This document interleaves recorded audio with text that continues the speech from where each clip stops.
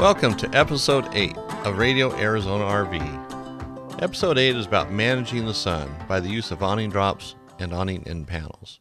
Awning drops have a bead sewn into them. They slide into the utility groove of your awning. And the end panels attach either by the tension rafter if you have a manual awning, or if it's an electric awning, they attach at the side of your RV or out at the roller tube by the use of bungees. Either way, these things are a great product to add to your patio awning. You know, they can keep the sun out. They can actually keep the heat in. You know, if you have them up when it's a little chilly out and a little heater going, actually make it pretty comfortable. Or during the summertime, just to keep that sun out. Or even this time of year here in the desert. It gets hot during the day. So they make a great product in a versatile way. You can use them at night, during the day, even just for privacy.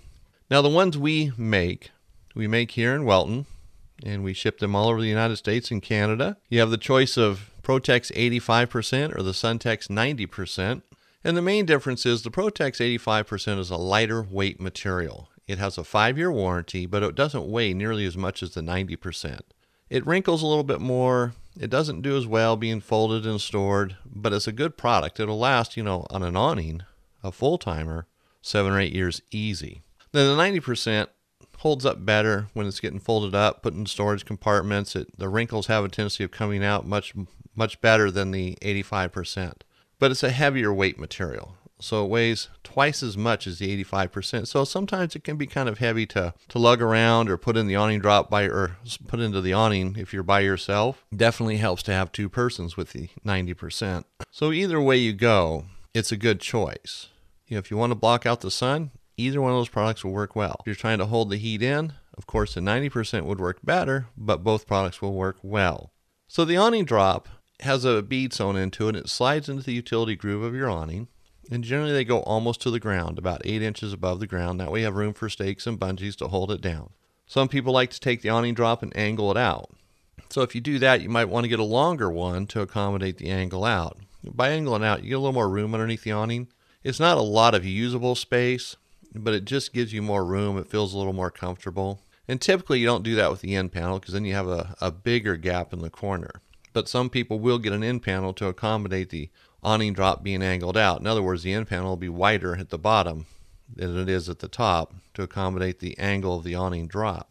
But also, the awning drops are not necessarily made to be rolled up into the awning when it's time for traveling or even for storage. That's why we make the ProZip zipper upgrade. What that does, you have a zipper going horizontally across the awning, and you have a 15 to 22 inch section of material, or the upper section as we call it, and that's a smaller piece. So that, being left in the roller tube, can roll up into the awning no problem. So you just unzip it, take down the lower section, which is the greater portion of the awning drop. That you would fold up and put into storage. Then you'd roll up your awning with the smaller piece into it. And it's not going to harm it. It's not going to harm the awning, not going to harm the fabric. It works just right. See, if you try to roll up a large awning drop, especially the Suntex, it just won't work. The awning won't be able to roll up properly. Now the Protex, you could roll up probably an awning drop with a 6-foot drop, no problem. But we highly recommend just going to the ProZip. That way you're guaranteed no issues down the road. So awning drops are pretty simple to put up, stake down. They're there. If you tie down your awning properly, you can just leave them up even when it's windy out. Many people do, but they tie down their awnings very well. You don't want to take a chance with that if you're not certain of how well you've done. Now, the end panels are pretty simple too.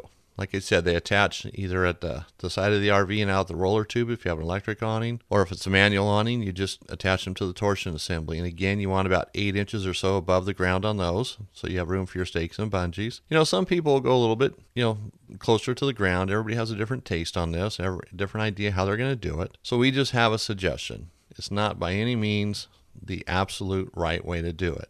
Everybody does things a little bit different. We're just giving you some direction. But our products are made here in Welton. We make them ourselves. We ship them all over the United States and Canada. The Protex has a 5-year warranty and the Suntex a 10-year warranty, and either products are good. We sell probably more of the Protex because it's lighter weight. So if you're going to buy an awning drape and an end panel, give us a call.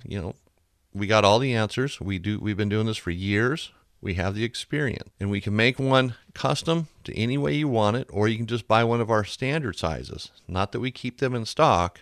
but we have just basic sizes with ready-to-go pricing. But if you need something custom, by all means, we can do that. So you just give us a call or send us a drawing, send us an email, whatever you want to do. And they're easy to maintain. A couple times a year, you just wash them with soap and water, and that's about it. If you get something on it, you clean it then with soap and water, and you should be set. So it's a pretty simple product. But everybody has a need for it because of the sun or the heat, privacy. So check it out.